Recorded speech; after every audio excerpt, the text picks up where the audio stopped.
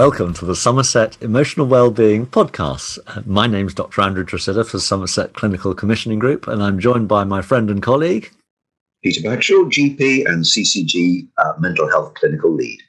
And we're really pleased to welcome today our guest, Debbie Wint from Somerset Foundation Trust. And our topic is suicide prevention in the context of World Suicide Prevention Day 2021. Welcome, Debbie. Hello, thank you. Debbie, tell us a little bit about the job you do and how you came to do it, please. Okay, so I've been working in Somerset for about 17 years now, and I was working as a clinical psychologist in community mental health services over all that time, and before that in Oxfordshire. And during that time, I've worked fairly consistently with people who are experiencing suicidal thoughts and are having mental health difficulties, and have been interested in suicide prevention all that time. And this role came up, and I was very lucky to have been offered it, and very much enjoying that new challenge. I've been in post since earlier in this year. Debbie, each year there's a theme to the Suicide Prevention Day. Is there a particular theme this year? Yes. So this year the theme is about creating hope through action, which is something that people are focusing all across. So it's an international World Suicide Prevention Day, and people are thinking about what our hope might be. And specifically, I suppose my hope is that by talking about suicide in podcasts such as this, that we might help people be more aware of this issue and also how to access support when they need it. Thank you. In my experience, suicide happens in two contexts, really. One is in the context of severe mental illness, which is untreated, whether it's schizophrenia or severe depression. But also, you don't have to be mentally unwell to be suicidal. It can happen to any of us at a time when we feel desperate, when we're in emotional crisis. Is that a fair comment about the scenarios that we could find ourselves in? Yeah, absolutely. And I think that's perhaps a sort of misunderstanding around suicide. Suicide is actually that a very high proportion of people who sadly do die by suicide aren't being seen by mental health services and haven't presented with mental health difficulties.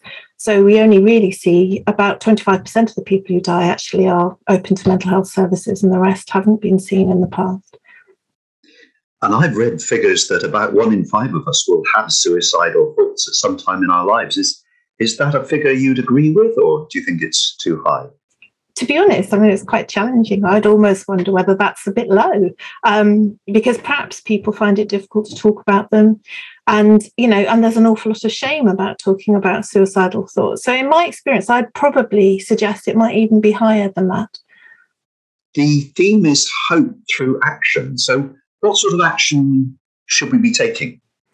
Well, I think there are a number of things, certainly about awareness, promoting awareness so that people are perhaps are more aware of suicide being a normal thing, suicidal thoughts being normal, and actually perhaps not being quite so alarmed by them when they happen. So promoting the services that are available, because, there are a lot of services out there that can help people, but also normalising it so that people don't feel quite so alarmed when they find themselves feeling desperate. Because I think there's a secondary process. There's all the reasons why people feel low and desperate in the first place. And then there's a secondary fear, I think, based on stigmatisation, I guess, of mental health problems, that must mean something dreadful about them, or that they're letting the side down, or perhaps they're failing in some way. So there's something about normalising it so people don't feel quite so alone and so frightened when that happens to them. Thank you. You mentioned stigma, which leads into shame because people self-stigmatise. They feel that they're doing something wrong in themselves and they feel ashamed. And is that a barrier to accessing help? I suspect it may well be. And I suppose I'm not familiar with the literature about that, but my sense is, often if you speak to other people, and if you reflect on your own experience, you're somebody who's used to being strong, who's used to coping. Perhaps, if you feel like you need to be the head of the household, then when you find yourself struggling with those kind of thoughts and feelings, I think probably there is quite a lot of self-criticism and shame that comes in that makes it difficult perhaps to admit or talk about. many of us have been touched by suicide personally and certainly professionally, and it is a difficult thing because any of us touched by it will go through the phases of grief, the phases of loss, the what ifs and the if onlys. If only I'd done such and such. What if I'd so and so? If only so and so had helped. And so an understanding of that, those phases are quite important, because otherwise we get caught up in our own what ifs and if onlys and the anger and guilt that can go around about these issues. So for any of our listeners who are touched by any of the issues that we bring up, we will be giving some help numbers at the end. In fact, we'll give one now. The Samaritans, everybody should know this number, 116123, which is free from mobiles in the UK, or you can text SHOUT to 85258, and the Samaritans are always there available to help listen. But thinking about suicide generally, there are a number of myths about suicide, Devi. Can you tell us about some of those myths? I mean, one of them is, if you're thinking about it, well, of course you're going to take your life, and so it's not worth helping you. I mean, that's rubbish, isn't it? Because we can all feel desperate at times. Yeah, absolutely. And I think the challenge is that when people feel very desperate, they can find themselves in a bit of a tunnel. So it's very easy to start feeling very hopeless and feel as though there isn't any help out there. And often that, I think, probably prevents people from asking for support. But actually, I suppose I've got lived experience of that in terms of working with other people and actually having my own difficulties through my life, that I know that things can change and do change for people. And I've certainly been privileged, I think, to be able to support people through that journey out the other side to a point where they do feel like life's worth living again.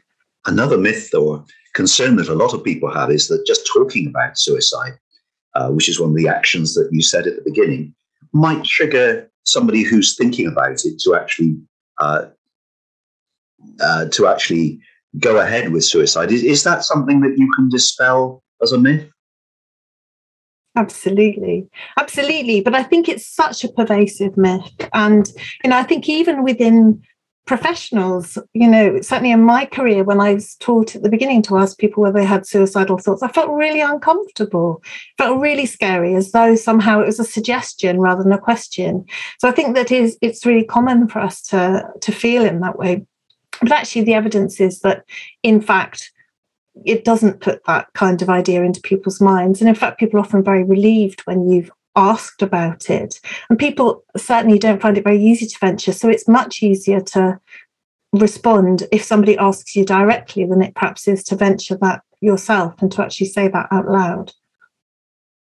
Thank you. I heard a formula that can help, which is, sometimes people who feel very sad or upset feel low, and perhaps the other person might agree. Perhaps sometimes they might feel that life is not worth living. Has this ever happened to you? And that may be a way of being able to start asking the question rather than coming out with rather a blunt question. Absolutely. I think that there are ways of phrasing things. And, sometimes, people ask in difficult ways because they're frightened themselves. So they, you hear of families sometimes where they might say to somebody, you think about doing anything silly, or you're not going to do that, are you? And I think there is something about asking in a way that enables somebody to speak openly in a compassionate way, perhaps gently, so that people feel encouraged to speak rather than feeling criticised or judged in some way. And there is still this stigma, isn't there, around the language we use. We talk about committing suicide as though it's a criminal act, which of course it was in the past. Do we have to be careful around language? Are there particular phrases you think we should use and particular ones we should try and not use? Absolutely. I mean, the committed suicide is something that we really do try and discourage. And actually, so we tend to prefer to talk about people who've died of suicide or taken their own life or died by suicide, so that there isn't that sort of criticism or judgment. We're talking about a really difficult topic, but just to put it in context, as we said at the start, 1 in 5 or 1 in 4 people have had suicidal thoughts. And when it comes to risk, there was a phase for labeling people as high risk or low risk. And this has been shown, perhaps you can correct me, Debbie, but this has been shown not necessarily to be very helpful, because people who are labelled as high risk, actually only 1 in 20 in a lifetime actually died of suicide, whereas over 50% of people who had died were thought to be low risk. So actually, it's almost not worth categorising, because we just have to meet everybody where they are at that particular point. Yes, absolutely. And I think that what that means really is that we need to take everybody's experience seriously. So when people say they're feeling suicidal, we really need to listen, and we really need to make sure that those people can access the support that they need at the time that they need it. Talking of risk factors, we know that about 3 in 4 people who end their life through suicide are male. Do we know the reasons behind this? Is it because men are less good at talking about their feelings, or is that oversimplifying things? Well, it's a really big question, and I wish we knew more about that. I think that there have been a lot of studies looking at the factors. There's been a recent study by NCISH, which is National Confidential Inquiry, that talks about the risk factors for men. And, I think any analysis of why people die by suicide is complex, it's multifaceted. So there are a number of factors that may account for why there's this group of people as higher, there's a high representation of men. It may be to do with social factors. It may be to do with their, upbringing, the way that men are socialized into not talking about emotions. Maybe something about help seeking. Maybe something about stigma. We really don't know. And I'd really love to hear from men about how we could reach out and offer them services or offer them help in a way that's more accessible to them. I know a number of studies services have actually tried to do that. And to me, it seems that sometimes the logical mind, and that can be the more sort of problem-seeking, left-sided aspect of our brain, finds answers to problems. And it may occasionally happen that the logical answer to the overwhelming problems one seems to find is actually to do something desperate. But that's because the logic is sitting on top of distressed feelings. And when the feelings are sorted out, when they're met compassionately, when they are resolved, then the logic can take a completely different approach. Yeah. And I think that certainly some people observe, and I probably agree with that often people don't actually want to die. They're suffering with extreme distress, fear, worries, things that are very practical and difficult to manage. And so it's actually an end to that distress, really, rather than actually a desire to die per se that motivates people to take those steps. So acknowledging that this is a difficult area that a lot of people feel uncomfortable about, if somebody is aware of somebody in their family or circle of friends who they think may be suicidal, may be having those dark thoughts, what practical action would you suggest they take? I've read somewhere that the main thing that you can do is actually to say, I'll contact you in so many days or this time next week, just so that that person has a future contact. Is that useful? And are there other things that you can suggest? Well, that would always be useful in terms of making sure that people feel like they're not alone and there's somebody looking out for them. And I think that feeling cared about and that sort of sense of compassion from others is really, really important. But in addition, I'd probably recommend that people give people a number of options, including coming and talking to their GP or ringing Mindline. And, perhaps people don't realise that if you ring Mindline do have the capacity to introduce people to other aspects of our mental health service in Somerset. So that would be a good way to get people supported. And if people are really worried about people, they should approach our home treatment teams, or they should look at crisis provision. And I probably need to think about how we say that. I haven't said that very well. But that's very helpful, actually, Debbie. Mindline's number is 01823 276 892. That's Mine Line in Somerset, which is open 24/7. And it's, as you so rightly say, there are a number of routes to help. One could go to the emergency department. One could call 999. One can call Mine Line. One can contact one's GP, contact a friend, speak to the Samaritans, 116 123, or text them, and many others. Debbie? Yeah, I think one of the things I've noticed that sometimes people find really difficult to do is pick up the phone in those kind of situations. It can be really hard to start that conversation. And certainly I've been aware of the Shout text helpline, which actually just involves you texting to a number and somebody will come back to you and they'll speak to you for a little while. And I think I've known people who found that really helpful, perhaps if they're in a difficult situation, if they're somewhere where they don't feel like they can speak out loud, they can be a very helpful support. And certainly in terms of perhaps getting people through periods of distress when they're in crisis and they might need some support just short term to get them to the next stage to think about what they need to do. And you can also email jo@samaritans.org if you're finding it difficult to ask.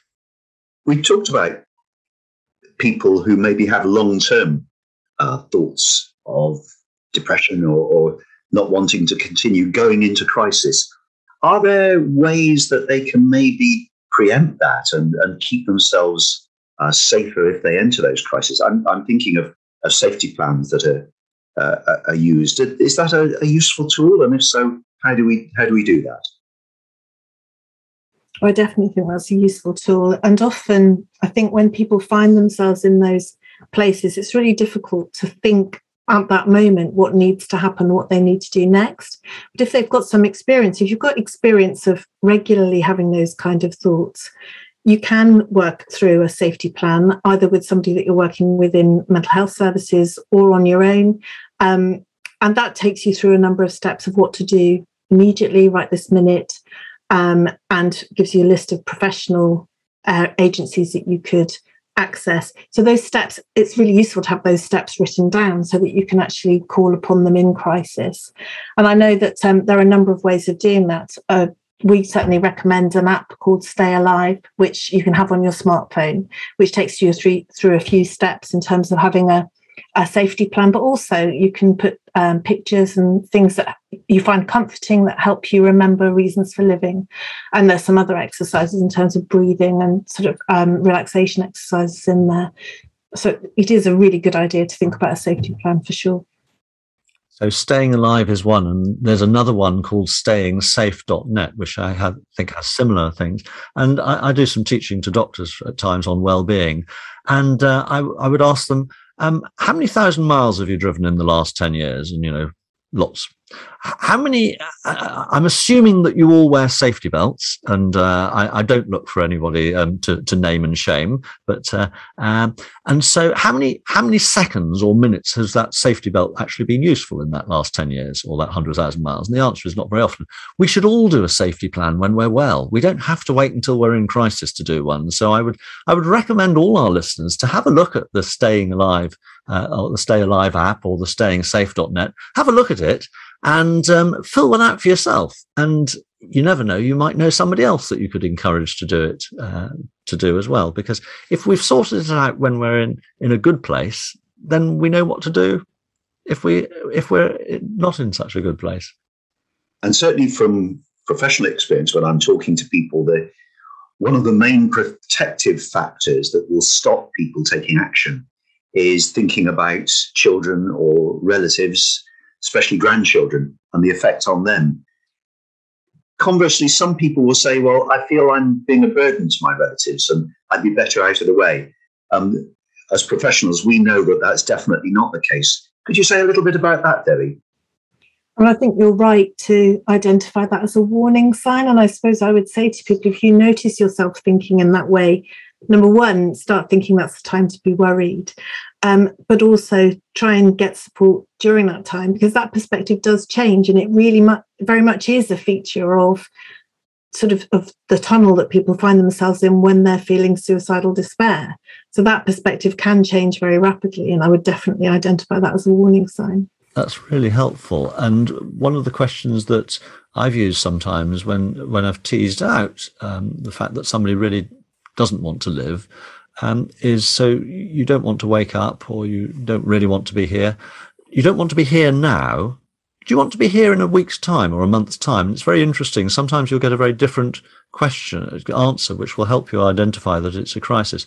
But I think we must all be alert to severe mental illness, and I'm thinking of psychosis, and particularly psychotic depression or severe depression, where people have delusions, fixed thoughts that they are worthless, that life is not worth living, that something awful is going to happen, and people in this level of crisis really do need urgent medical attention and medical help. And I have to say, I remember as a houseman many years ago, several people whose life was saved by ECT, who were actually suicidal, and perhaps we used ECT 30 years ago more than we should now, but for cases of psychotic depression, it is the life-saving treatment that works rapidly. And that may sound a bit strange to our listeners, because they may know may know Andrew as the person who's interested in complementary approaches as well as the regular medical, but it really can be life-saving. Or appropriate treatment, of course, for a lesser depression with antidepressants. Antidepressants are really helpful to treat depression, and untreated depression can certainly lead us into suicidality. Debbie, you've mentioned you brought our attention to a book by Rory O'Connor called When It Is Darkest. What's caught your eye in that book? I've been really impressed with this book, actually, because I think what Rory does really well is he's a professor in health psychology at the University of Glasgow, and he's been researching suicide and suicide prevention for many years, 25 years, I think, at least. And what he does, he writes about his own personal experience. So he's been bereaved by suicide himself, and he also talks quite candidly about his own experience of having suicidal thoughts. And he speaks to a number of agendas. So I think it's the kind of book which is incredibly helpful for professionals, because he summarises the research in a lot of detail in a very accessible way, but actually writes it in such a way that I think it really would help people who've been bereaved by suicide to try and understand. It talks about helping people. It talks about interventions. It really is a very sort of comprehensive book, but written in a very personable, human way.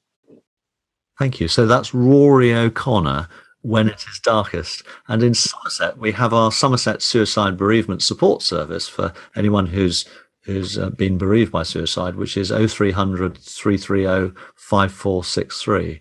0300 330 5463, and we'll put that in the programme notes as well. And on the question of bereavement by suicide, bereavement anyway is a very difficult thing to deal with, probably the most difficult thing that we have to go through in life. But certainly my experience of people who've been bereaved by suicide is that there's another layer of difficulty and pain and anguish and guilt and all sorts of other hard feelings on top of the normal bereavement. Is that your experience, Debbie? And if so, how can people deal with that? I think you're absolutely right. I think it is a really particularly difficult experience for people to go through and move forward with. And I remember there was a book years ago that I read when I'd first experienced suicide bereavement in my professional life, which is called A Special Scar. And I think that really sums it up. I think the important thing is for people to access help as soon as they can, or, for people to be made aware of the services as soon as possible, but also to know that journey, takes a number of twists and turns, and they might need to seek help later, and have some support from others to really help them understand. Suicide is really difficult because it's very difficult to predict who might die. Sometimes, in hindsight, there are some small signs that perhaps we didn't understand at the time, but that can be difficult, and people can often be really tortured by that, as you said, the what ifs and the guilt. Unnecessarily so, but understandably so. Perhaps one of the antidotes is hope, and speaking to colleagues and professionals about this difficult subject. Sometimes when I've been training, I've looked around the room and said, every single one of you will never know how many people you have helped from desperation, and maybe lives that you have saved. because human beings are social creatures, and we don't have to be in crisis to want to feel better. And the more we interact, the more we give hope, the more we say, see you next week, or that there's just those little supportive comments can make all the difference, and we will never know what we've prevented. A bit like wearing a safety belt. And coming back to that analogy, a lot of us have learned CPR and will try and save lives in that way. And there is a point of view, isn't there, that we should all learn that mental health training so that we can recognize the signs of people who are at risk of suicide and intervene. And that's something positive that we can do. On the question of being positive, perhaps we should talk about the 10th of September, World Suicide Prevention Day. Is that something you want to tell us about, Debbie? Yes. So within Somerset, there are a number of activities and events. And I know that our Somerset Suicide Bereavement Support Service are providing running a service for people who've been bereaved by suicide in Bridgewater. And within SFT, within Somerset Foundation Trust, we've developed a number of blogs. We're actually trying to share some stories of hope, because I think, the important thing is for us to remember that many people who have suicidal thoughts actually do receive the support they need and find their way to some degree of recovery and can feel better. And I've been really lucky that a couple of people that I work with have given me some of those stories that I'll be able to share on our website on World Suicide Prevention Day. Thank you. So it's on the 10th of September. The theme is creating hope through action, and lots of organisations are taking part. And people can visit www.iasp.info for more information. And the two big activities happening on the day are Cycle Around the Globe and Light a Candle. That's right. Yeah, so people can join in with those. We're also doing a Twitter campaign called Hands of Hope. So we're encouraging people to design a template with a picture of a hand reaching out, which will be coloured with messages and words of hope, or a pledge for what they would like to do to try and support this agenda, and what they might personally do to try and help with suicide awareness and suicide prevention. And we'll be tweeting that on hashtag WSPD and hashtag Somerset Hope in the week leading up to World Suicide Prevention Day. That's great, thank you. And from our colleague Louise, there are some suggested online training options, and we're hoping at least 100 people in Somerset take the 30 minutes online training, Let's Talk About Suicide, which is free online training, and we'll put the link to that in the programme notes on the website on healthysomerset.co.uk. So that's the Let's Talk About Suicide training. Just to say about that, the number of people that have undertaken that training that I've spoken to have found it incredibly helpful and very simple, but incredibly informative. So I think it really would, does go very much recommended. One of the perhaps ways of looking at an overview, a healing resolution for people in suicidal crisis, might be these steps. Connect with compassion and treat mental illness if it's there, but find support, initiate hope, and kindle hope, and continue that support. Because as we've been talking about earlier, and you've helped us, Debbie, the barriers to seeking help are loss of perspective, hopelessness, shame, loss of faith, pride, and loss of insight. And that medicine, which isn't prescribable on an FP10, and you and I can't dole it out in pill form, Peter, I wish we could, is hope. It's so powerful, because suicidal crisis is a temporary state, and it will pass and things will improve. And so it's just so important for us to help each other, to help others at a time of crisis, to help them move past that. That's certainly one of the joys of general practice, is that you see people over a number of years. And you and I will both have seen people who've completely lost hope and feel that there's no point going on, that they'll always feel this way. Things will never be brighter. And if we can get them through that time of crisis, then we see them emerge the other end where life becomes worth living again. And I think it's really important to stress that. that this is a temporary thing. This loss of perspective and feelings of hopelessness is something that will pass. Debbie, is there anything that you'd like to share with us? Something that somebody shared with you that could be useful to our listeners? Absolutely. I think I'd really like to share some words that somebody has sent me just recently when we were trying to collect some stories of hope. So this person wrote to me and said, just over a year ago, I was in a mess. Years of mental anguish were about to culminate in a trial for historic abuse. I was suicidal. I was scared to go out alone. I could barely look after myself and my children. And I had self-harm difficulties and was on the verge of an admission to an inpatient ward. After the admission, I felt ready to work with a therapist who listened to me. And for the first time, I felt understood and believed. She helped me overcome some of my difficulties. And a year later, I'm in a completely different place. I still have the odd bad day, but I rarely feel alone or afraid now. I joined the Recovery College. I did some courses and met some lovely people. And for so long, I'd say felt like I was in the darkest place and couldn't see who I was meant to be. Now my family have me back, and that's the greatest gift we could have given them. And how fantastic to round off what's a difficult topic to discuss with a message of hope. Yeah, thank you. I'd like to thank the recovery partner that shared that information with me and gave permission for me to use it today. Thank you very much, Debbie. Thank you, Peter. Thank you, everybody, for listening.